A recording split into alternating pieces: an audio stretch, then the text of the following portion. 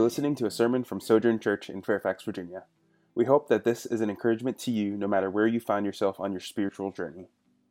If you're not already, we would encourage you to connect to your local church. If you'd like to find out more about Sojourn in particular, please visit our website at sojournfairfax.com. May God bless you now as you listen to the preaching of His Word. Before we dive into the book of John again, let's just go to the Lord in prayer. So would you pray with me? Father, we come before you this evening, and I'm just reminded of Psalm 19, that the heavens declare your glory, and the sky above proclaims your handiwork. And God, we rejoice that you've given us this time to gather together as your church in this strange season that we're in, where we're outdoors right now.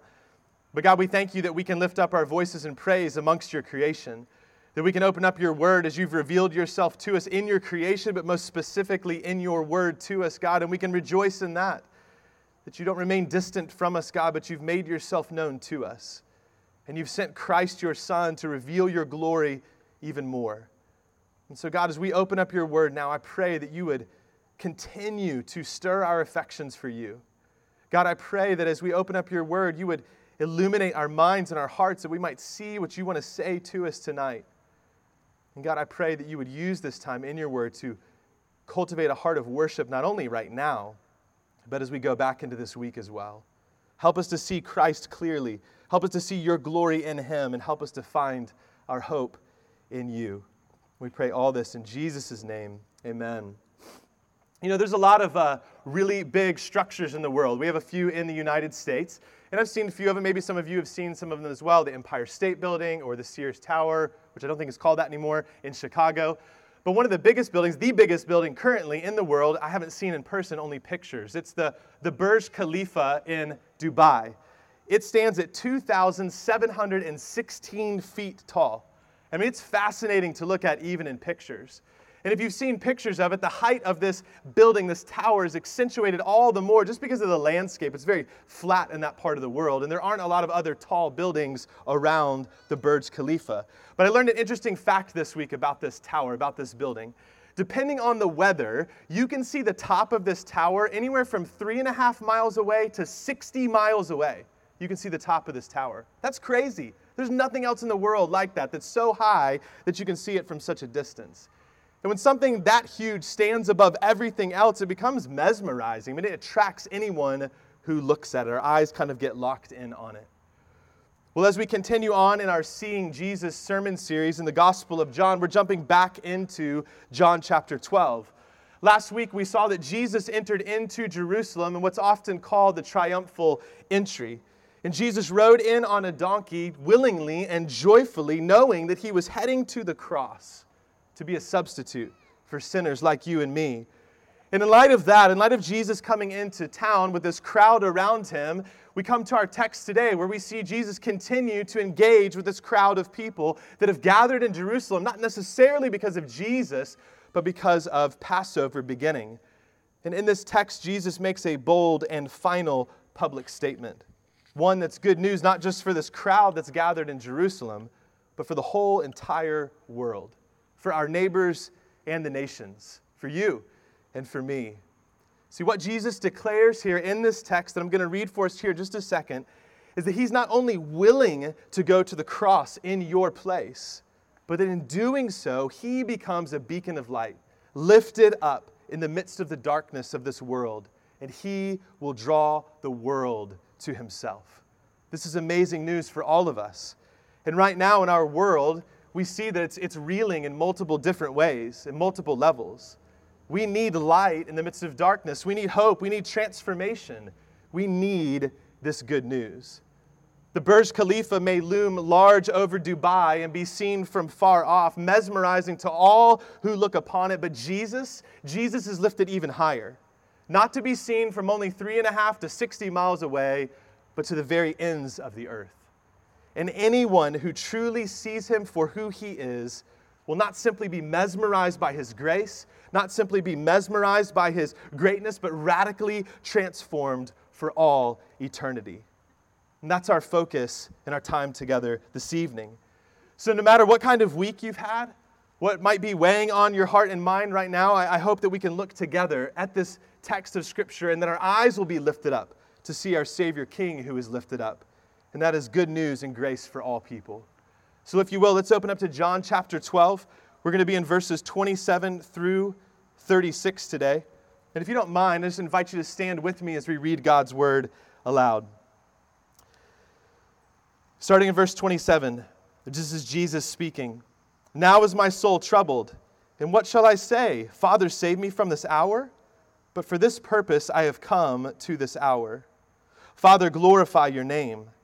Then a voice came from heaven. I have glorified it, and I will glorify it again. The crowd that stood there and heard it said that it had thundered. Others said an angel had spoken to him. Jesus answered, this voice has come for your sake, not mine. Now is the judgment of this world. Now will the ruler of this world be cast out. And I, when I am lifted up from the earth, will draw all people to myself. He said this to show by what kind of death he was going to die. So the crowd answered him, we have heard from the law that the Christ remains forever. How can you say that the Son of Man must be lifted up? Who is the Son of Man? So Jesus said to them, the light is among you for a little while longer. Walk while you have the light, lest darkness overtake you. The one who walks in the darkness does not know where he is going. While you have the light, believe in the light, that you may become sons of light. When Jesus had said these things, he departed and hid himself from them. This is the word of the Lord. Thanks be to God. You can take your seats. Last week we saw that Jesus was greeted with excitement and acclamation as king. That as he was coming into the town, that people were gathered all around shouting out praises to him. But they missed something in the coming of Jesus. That the kind of conquering king Jesus would be, it wasn't one that came on a war horse, but rode in on a donkey. He's our humble king. A humble king who calls us to follow him as humble people. But first he must go to the cross. See, in our text today, we get an interesting glimpse into three components of Jesus. We see Jesus' mind, we see Jesus' goal, and we see Jesus' invitation, all of which bring us to the end of his public ministry. In verses 27 through 30, we get a glimpse of Jesus' mind, what Jesus is thinking, what he's wrestling with in the midst of what's about to happen to him. Look at verse 27 again. Again, this is Jesus speaking. He says, now is my soul troubled, and what shall I say? Father, save me from this hour? But for this purpose I have come to this hour. This sounds familiar, but it's different from the anguishing scene of Jesus in the Garden of Gethsemane. Right before Jesus goes to the cross on the night that he's betrayed, he's in the garden, he's praying, and he prays, Father, if it would be your will, would you remove this cup of suffering from me? And he's crying out in anguish to God, even sweating like drops of blood pouring from his head. But this is different right now, what's going on in this scene. These aren't the same thing that's happening here. See, Jesus is thinking about what's ahead for him. He knows what's coming at the end of this week. And he says that his soul is troubled. That's the sense of being unsettled. There's an unsettledness to Jesus. And I love that we get this insight into our Savior. I mean, is your soul ever troubled? Do you ever feel like the weight of the world is crashing down around you, that you feel unsettled internally with whatever's going on in the midst of your life or the world? Friends, Jesus is able to sympathize with you in your weaknesses. He's able to sympathize with you in your weakness. And it isn't because he doesn't know what's going to happen tomorrow like you and I do. No, he sympathizes with you in your weakness, knowing everything that's about to come. I love that we have a Savior who is real. He is God from eternity past, Father, Son, and Spirit. This is the Son who's existed for all eternity, but he also is a human being. He's taken on human flesh. He really took on humanity. He really waded into the mess of this world and all of its challenges and all the overwhelming elements of this life.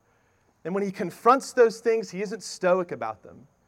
Jesus isn't emotionless in the face of adversity and difficulty. We saw it in John chapter 11 when he wept at the death of Lazarus, seeing the brokenness of people around him. And here he's wrestling with what's about to come.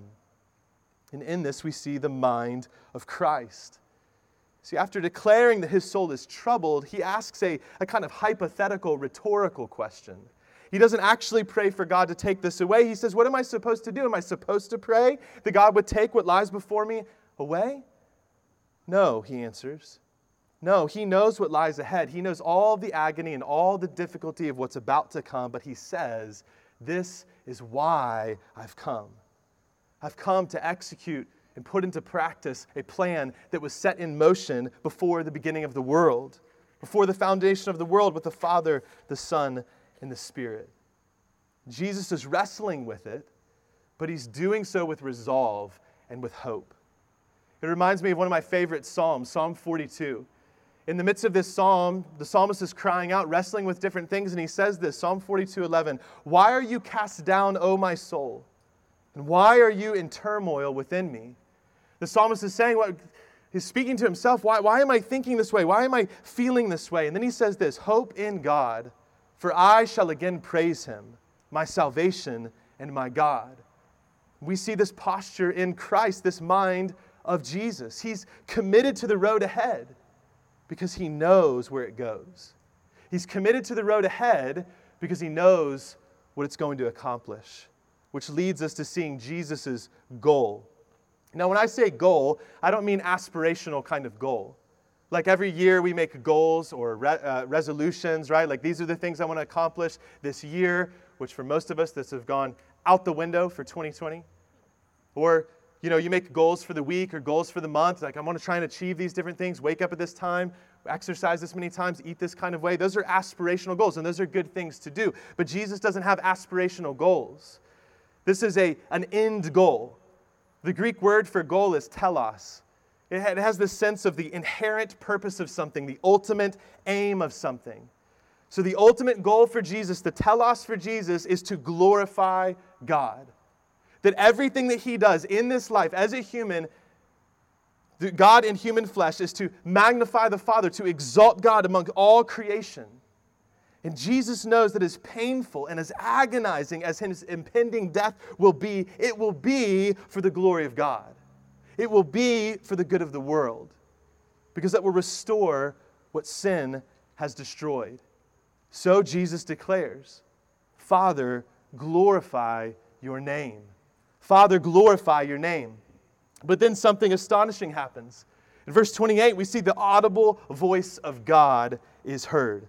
Look at verse 28 again.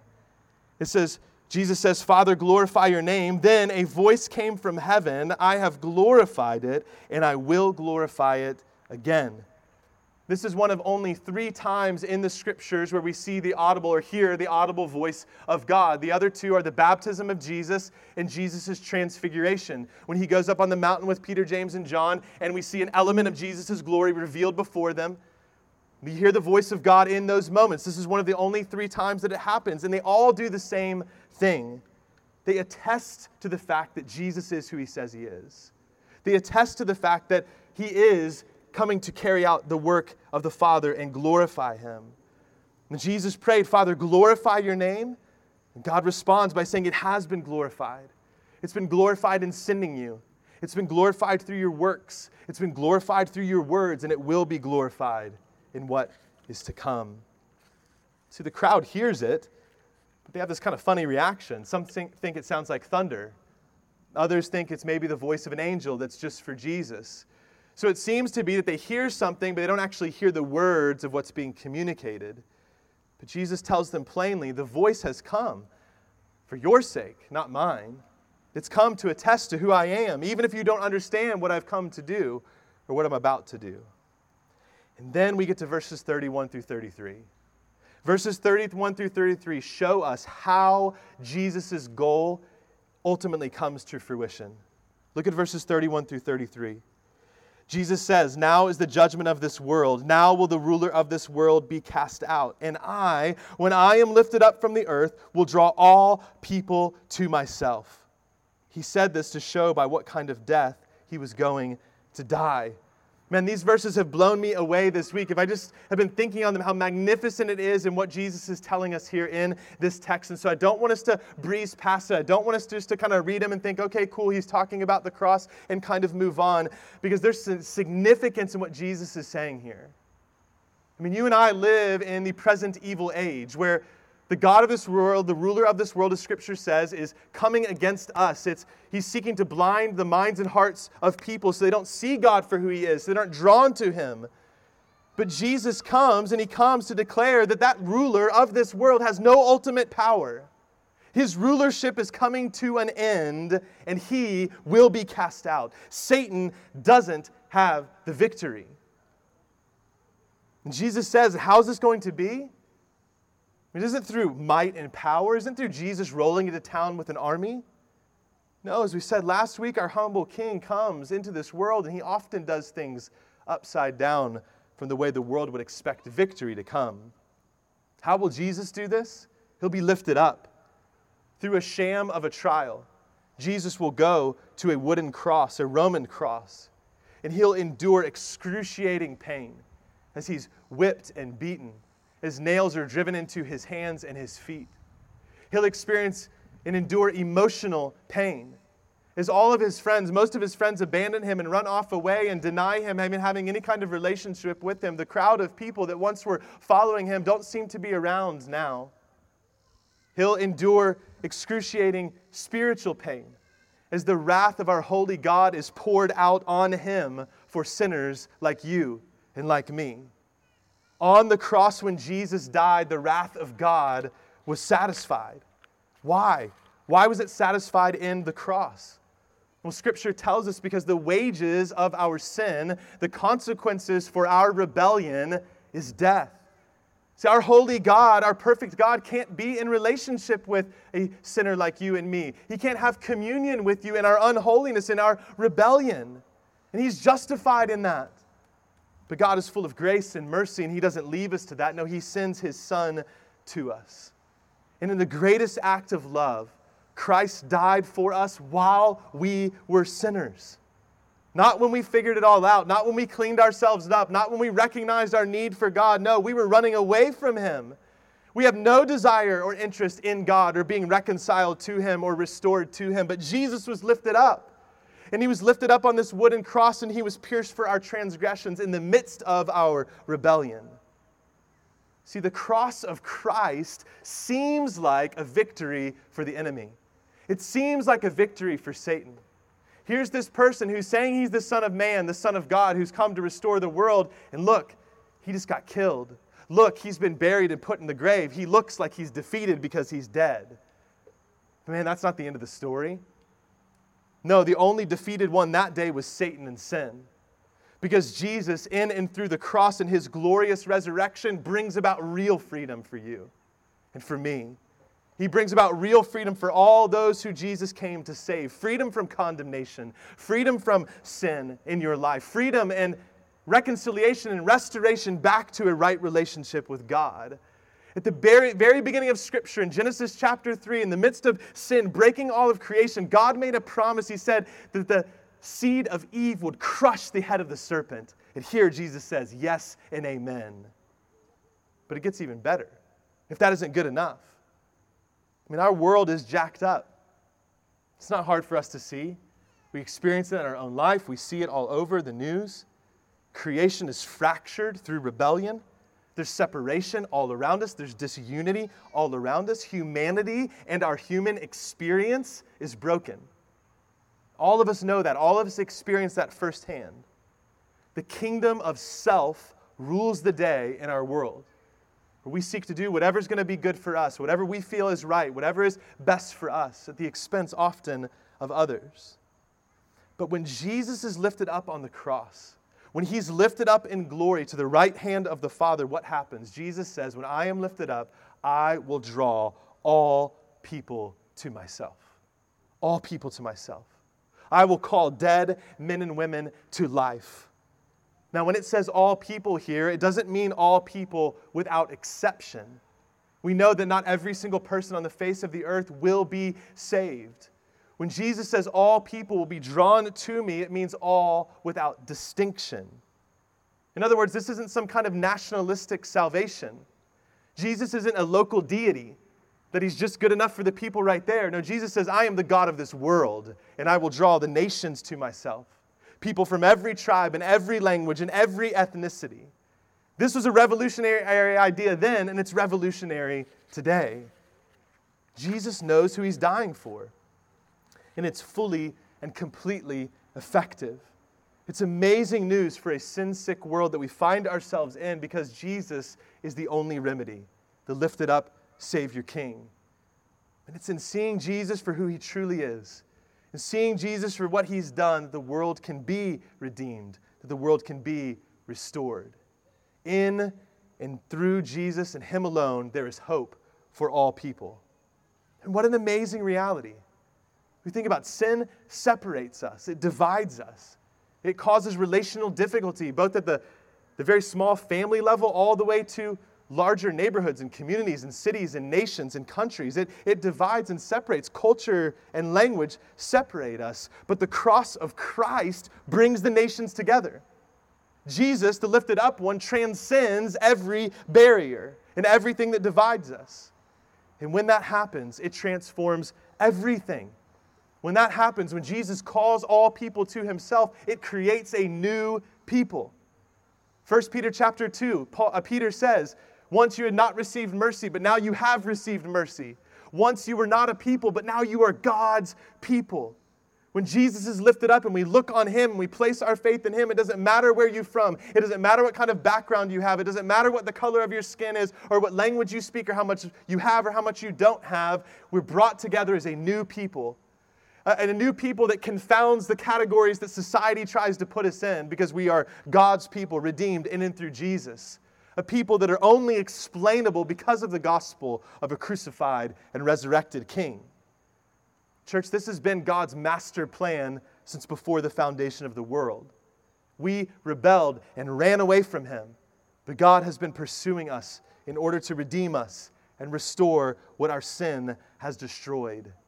This is Jesus' goal, to glorify the Father. And it's through the cross of Christ that the supreme display of God's glory happens. Because in it, God and his character is reflected to the ends of the earth. He is both just and justifier. What God demands from us, holiness, perfection, righteousness, what he requires of us, he provides for us in and through Jesus. It's undeserved grace upon grace. John the Baptist said at the beginning of the Gospel of John, "Behold the Lamb of God. Behold the Lamb of God who takes away the sin of the world." Behold means look.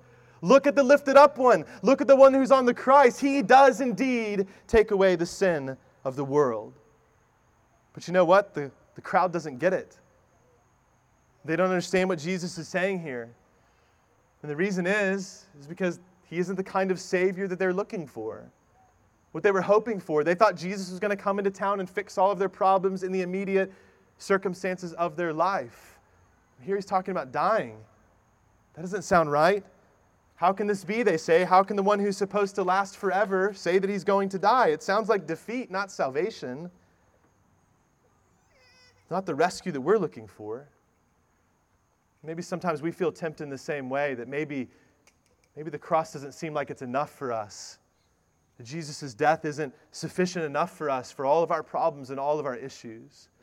Jesus, it seems like you're leaving us in this way, but the irony of this statement and the dismissal of the glory of the cross, both by this crowd and maybe sometimes us in our own life, is that Jesus does endure forever. That Jesus overcomes death. What they don't get, and maybe sometimes what we don't get or we don't comprehend, is that in the death of Christ is the death of death, and everything that keeps you away from joy and hope in our holy and awesome God. The crowd doesn't get it, but once again, Jesus is kind and compelling, and we see this in verses 35 and 36. We see Jesus' invitation to them and to us. So Jesus said to them, "The light is among you for a little while longer. Walk while you have the light, lest darkness overtake you. The one who walks in darkness does not know where he's going. While you have the light, believe in the light that you may become sons of light." Jesus responds to them, but in an indirect way.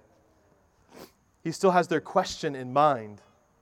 He's basically communicating to them and to us, you need to stop thinking about what you think you know and see who's standing right in front of you. Stop trying to dissect all of this and see who's right in front of you, offering you life, light in the midst of darkness. Come to me, Jesus is saying. He's inviting them to believe in him. Not in some kind of mindless way, not with a blind faith, but he's deconstructing false ideas about who he is and false beliefs.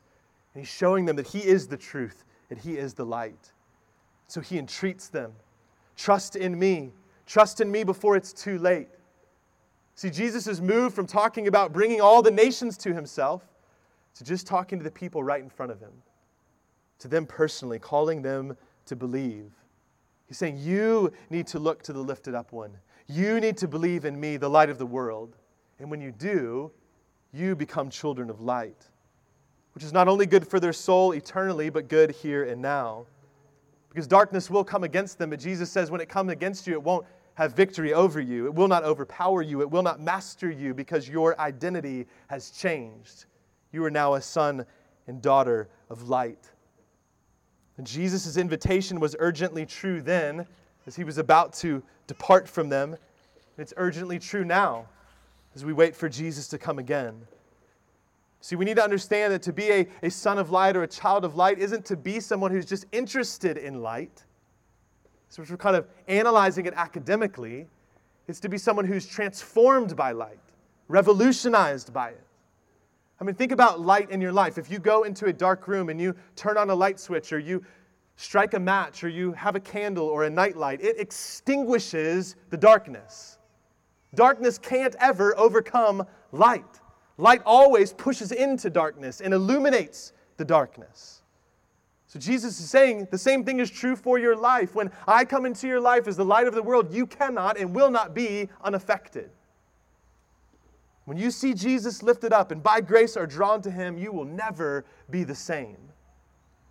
Colossians chapter 1, verses 13 and 14. Paul writes this. He says, he has delivered us from the domain of darkness and transferred us to the kingdom of his beloved Son, in whom we have redemption, the forgiveness of sins. I love that imagery. He's saying he's changed everything from you. He's delivered you from the domain of darkness, and he's transferred you. That is the imagery of picking you up and moving you to a new place. He's taken you from this place, and he's put you over here. Everything's changed for you. You were part of the domain of darkness, the kingdom of darkness, but now, because you've seen the lifted up one, you've been transferred, and now you're a citizen of the kingdom of God, of the kingdom of the Son, who is light and life. Everything changes for you.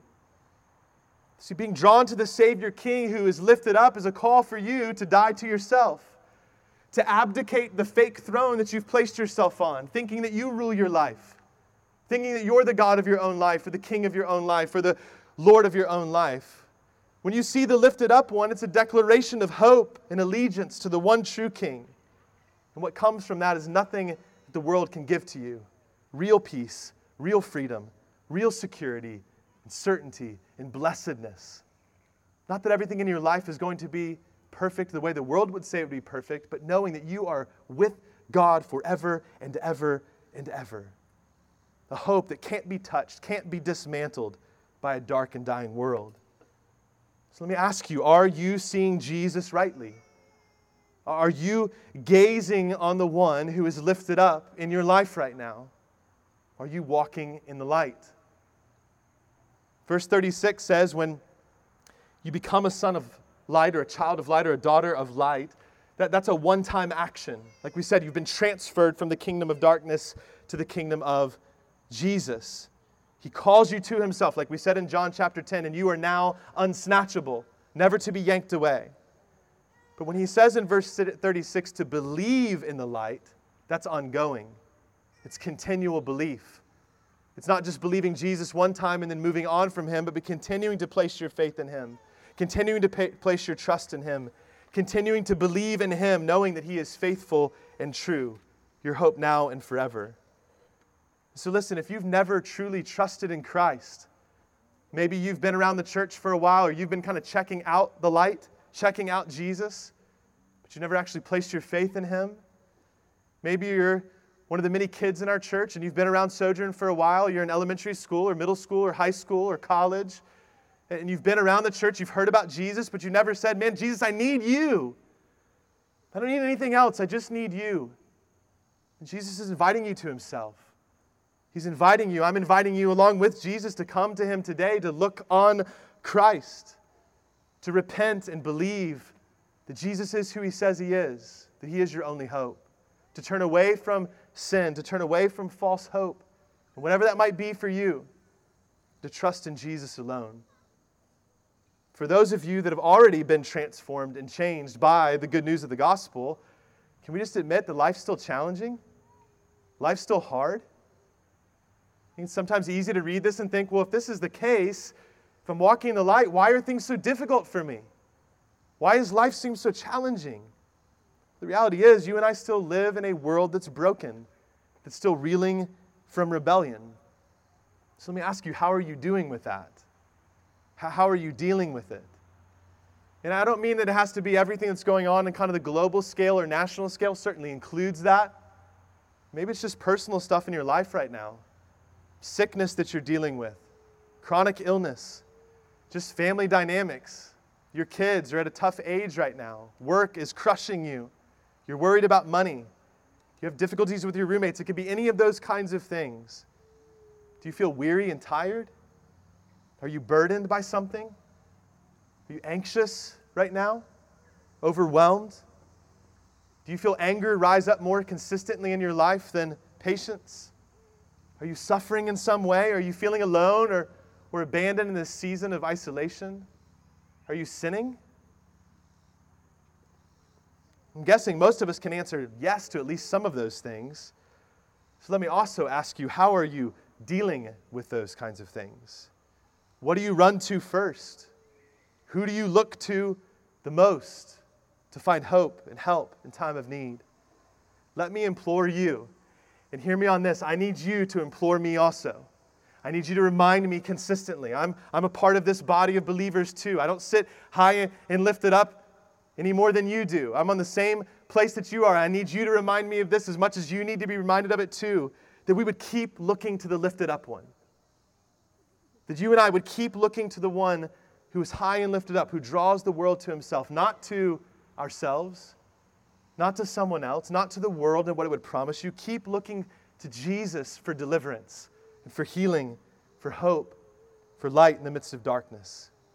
Jesus endured the cross for you, so that in him and through him you could find rest for your soul and confidence that you'll never be abandoned. Jesus is always your only remedy in this life. We never move on from him. We never move on from Jesus. So let this lead you to rest, and let it lead you to worship. And let it lead you to taking the hope that you have in Christ to the ends of the earth. See, John 12 concludes, in the verse 36, it says we conclude Jesus' public ministry. It says he goes and he hides himself from the people. And the next time Jesus does something publicly in this way is his crucifixion. But this isn't the end. Because Jesus is lifted up on the cross, and one day after that, three days after that, he'll be lifted up out of the grave to rule and reign as the King of the kingdom of light and life, who says he will come again. So now, as children of light who've been transformed and transferred to his kingdom, it means Jesus' invitation becomes our mission. And friends, we see it. Our world is desperate for light. It's desperate for hope. It's desperate for justice and for healing, for redemption and restoration. And you know what? Jesus is the answer. Not only to bring salvation to anyone who doesn't have it, but to bring kingdom influence, to affect our culture, to bring the ethics of our King and his kingdom to the world around us, to the one who one day will come again to make all things new. But it isn't only able to be seen 3.5 to 60 miles away, depending on the weather. No, it's able to be seen. Jesus is able to be seen to the very ends of the earth through the ministry of his people. He's sending you to your neighbors. He's sending you to the nations. He's sending us as a church to reach people who don't yet have this hope. Not to lift up ourselves, not to lift up anything else, but to continue to lift up Jesus. To do, like Paul says in 1 Corinthians 2, to preach Christ and him crucified over and over and over again until he comes again or calls you home. Jesus is indeed hope for all people. So let's fix our eyes on him.